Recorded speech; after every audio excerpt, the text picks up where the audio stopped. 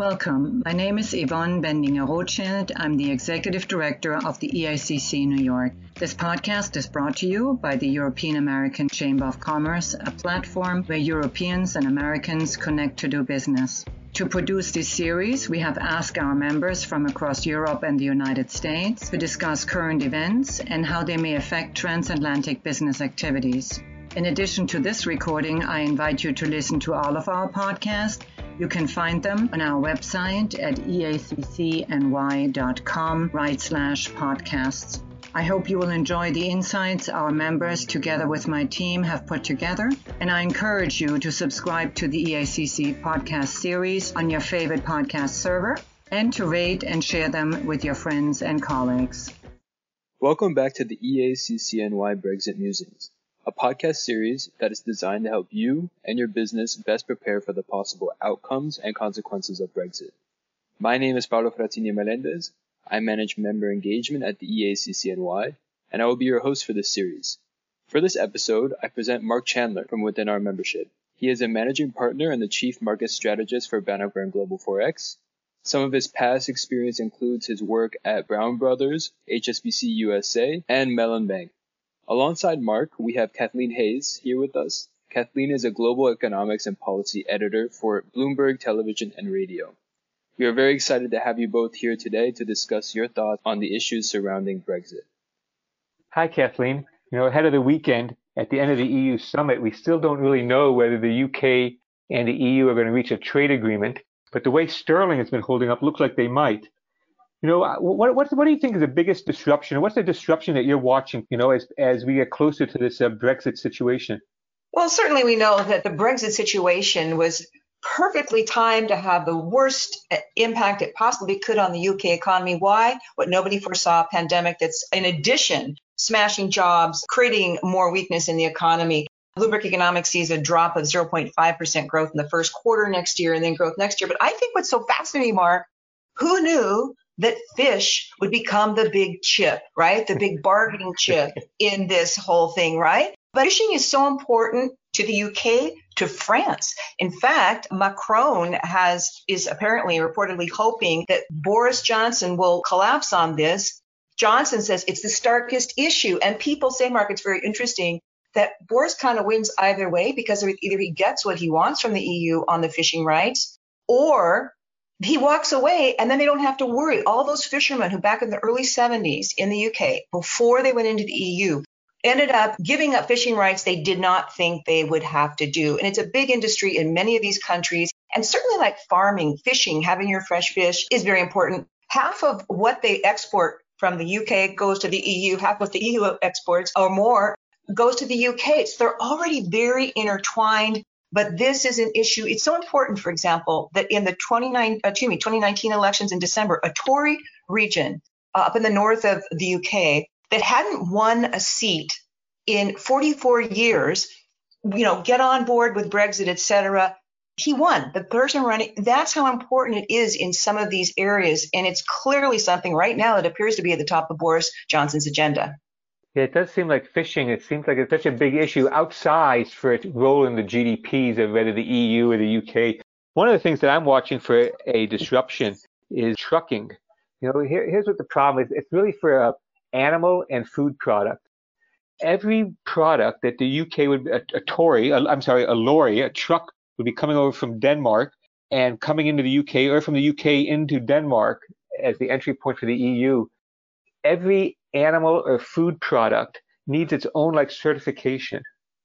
That means that you're a truck driver and heading for a grocery store, and you've got 100 different types of products on your lorry that you'll have to, each one needs its own certificate. So bottom line here is whether the UK whether it's a hard exit by the WTO standards, or they get some kind of last minute agreement, there's going to be a disruption there on the border, and something like 3/4 of the trucks are said not to be ready for this process. And so, at least in the beginning, like you talk about a perfect storm, you've got the COVID, this resurgence, you've got possible flu season, you've got the turn of the year, you've got these new rules and regulations where they didn't previously exist. What a mess.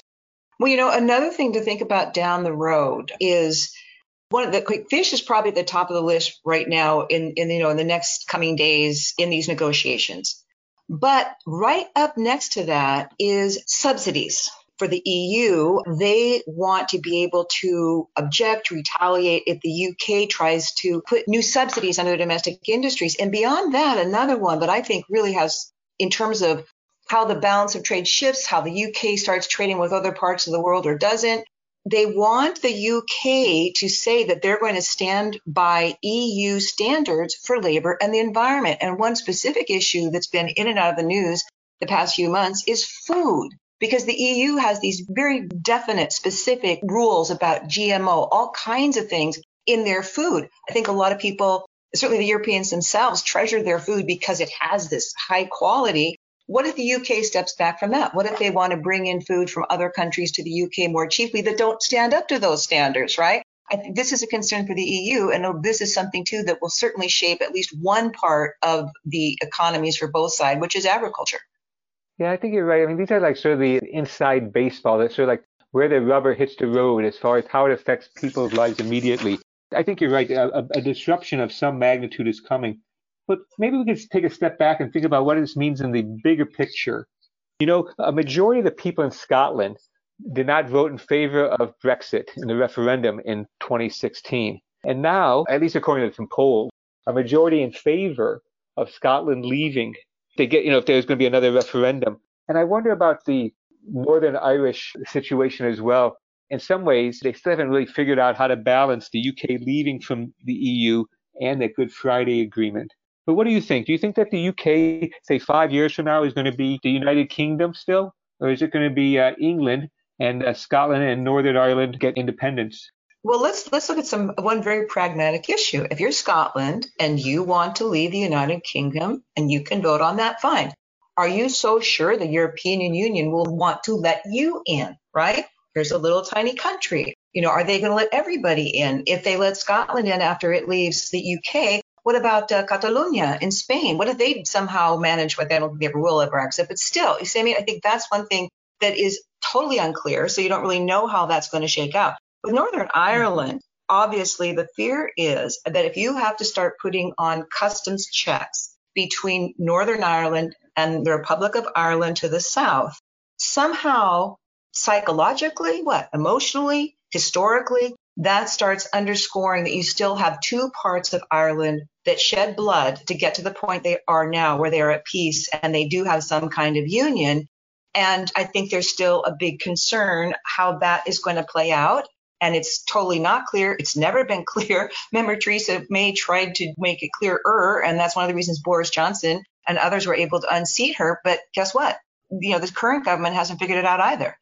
Yeah, no, it's quite a challenge. So in some ways, what I marvel at is the irony is that some of the arguments that the EU used against the UK to try to persuade them to stay in, and the benefits of union, and the same arguments that the UK gives to Scotland about why they should stay as part of the UK. I suppose it all depends on where you sit. What else do you think think about how it's going to look like 5 or 10 years from now for an independent UK that's still away from the EU? One of the things that concerns me is that I sort of see these larger economic areas developing. So besides the EU, you got the rise of China. Of course, you have the US, which is the world's biggest economy, but besides China, US, EU, India has moved into 5th place in terms of the size of the world economies. And I just wonder what's the place in the future for the UK, which is a fairly wealthy but relatively small economy, standing by its own. Will it have the economy to scale for its own auto sector? But what about its nuclear weapons? That's its real claim to Security Council at the UN. I wonder about the future of the UK.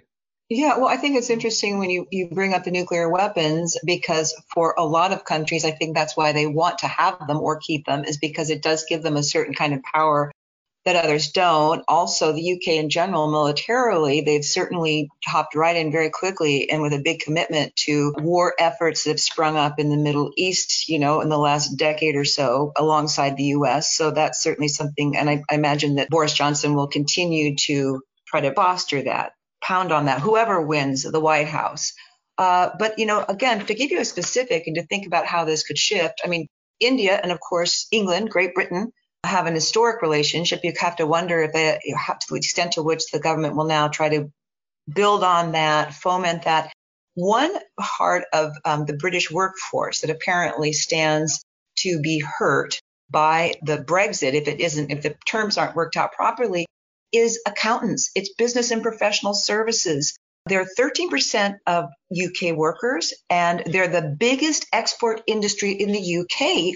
Who knew, right? I mean, this services white collar, but maybe they'll work on that growing market in India, for example, or other countries where they can now go and find regions where people could benefit from these, decades, maybe centuries of expertise, of experience that the UK has.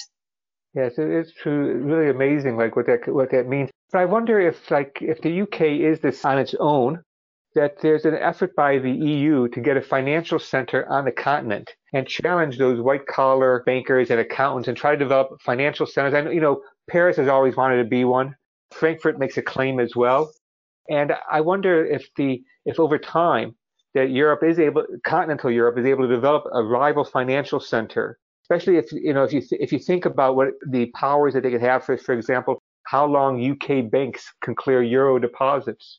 And so I wonder, what do you think? Because I know you talk to so many people, and of course, London is still like a key financial center for fixed income, for currencies, for analysis, for accounting, for taxes. Well, when you start getting into banking, it's so complicated, and laws are so different. And just to kind of make a little parallel observation, look what's happening right now as there's questions about Hong Kong remaining a center. And Tokyo, for example, Japan wanting to step up, but there's a big difference in some very key kinds of laws and regulations. So that's an issue. But back to the UK and the jobs and the companies and the buildings and the commercial rents and investments that have already left. So far, Ireland is the winner. They're at the top of the list in terms of the most companies moving, the most people, et cetera. So maybe look out for Dublin. But for sure, the shift is happening. Remains to be seen who really ends up as the center. I want to ask you, though, Mark, because you deal with so many different kinds of transactions, focus on foreign exchange, but how it affects real companies, right? And people really trying to do business. Do you think there'll be something where there's, maybe 3 centers, which each center having a slightly different focus or some kind of expertise or advantage over the other that allows more than one to flourish? It's a pretty big area, the EU. Yeah, I think that a lot of small, medium-sized businesses that I talk to, they have sort of embraced the UK as sort of the foothold into the EU. The language makes it easier for many of them, of course, and they can use, at least in the last 40 years or so, 50 years almost, they're able to use the UK as sort of the export platform to begin making penetration into Europe.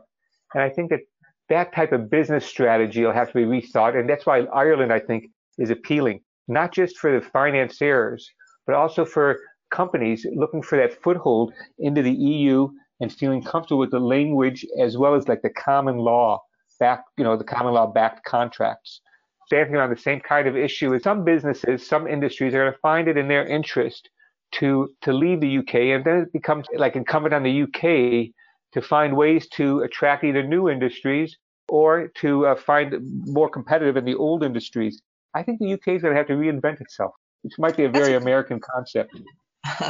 Well, Switzerland hasn't done too badly, has it? And it's a very, small country, very independent, a lot of its own rules, and yet nobody questions its prowess as a finance center of some kind.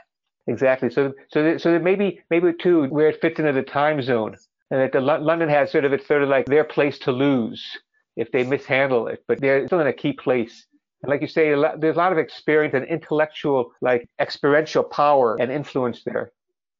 It's an interesting question, though, because, I find it hard to see that the UK won't, and both sides won't get through this transition, and there'll be the short-term and medium-term adjustments because, for example, the tariffs on exports and imports for both sides, that could change the balance of what is and isn't traded imports because the UK imports tend to be more like the high-quality end of the food chain are going to increase their costs. But presumably, that's something that levels out, something everyone adjusts to, and then they continue to do business in this next phase. It's not to say, I would imagine, that if there was the EU and the UK become 2 separate entities again, that there's always room to go back to the table on trade and negotiate and see how this really evolves over time. And of course, the craziest thing of all would be if the next generation of Brits says, why did our grandparents and our parents vote to leave the EU? Come on, it's all one world. We all are on social media together. So, why don't we just grow up and go back in? Let's talk to our counterparts, right? Yeah, no, it is true. I think what you say, and I think that would be sort of a shock to a lot of people, is that the UK leaves, maybe with a deal, maybe without a deal. Like you say, they can always negotiate again, but that doesn't really change that much. Even here today, as we speak here today, sort of waiting for how the UK responds to the end of the EU summit, that sterling has held up fairly well. I mean, it's more or less in, say, the middle third of this week's range. The market seems to be taking this well in stride. And, the UK also, with the COVID and the weakening of the economy, it does look like the Bank of England is going to ease policy again next month. And so maybe it's like the more things change, the more they stay the same. Well, central banks around the world have their toolkit. And yes, that's expectation. November, they'll increase their bond purchases. I know Bloomberg Economics is looking for $100 billion increase. And from, Andrew Bailey, the head of the BOE, throughout the board, they're all talking about, this is in our toolkit. And I think people are saying that it's possible that if they're pre-go to negative rate preparation, which has a lot to do, of course, with banks, are done by the first quarter, that would open the door wider to them. But negative rate or not, they'll probably do enough bond purchases, again, to get them over the hump to equal some kind of added stimulus that you could have gotten maybe through negative rates. But right now, it does seem that the central bank is more of the easing valve, or the valve that backs you up. It's that cushion, because the main action and the whole story right now is being driven by the government. And certainly these Brexit talks and where they end up and how quickly they end up is a big part of that. Exactly. Well, thank you very much. My pleasure. Now that concludes this podcast episode with Mark Chandler from Bannock Burn and Kathleen Hayes from Bloomberg. Thank you very much for joining us in this series. I would also like to quickly thank our audience. We hope that you enjoyed listening to our program, and stay tuned for our next podcast episode where we muse about Brexit. Take care. Thank you for joining us for this podcast from the European American Chamber of Commerce, New York. Please remember to subscribe and rate this episode, and be sure to check out the complete list of recordings on our website at eaccny.com/podcasts. If you have any thoughts or comments about this series, we would love to hear from you. Feel free to reach out to us at membership@eaccny.com to learn more about our work, how to get involved, and how to join our transatlantic network.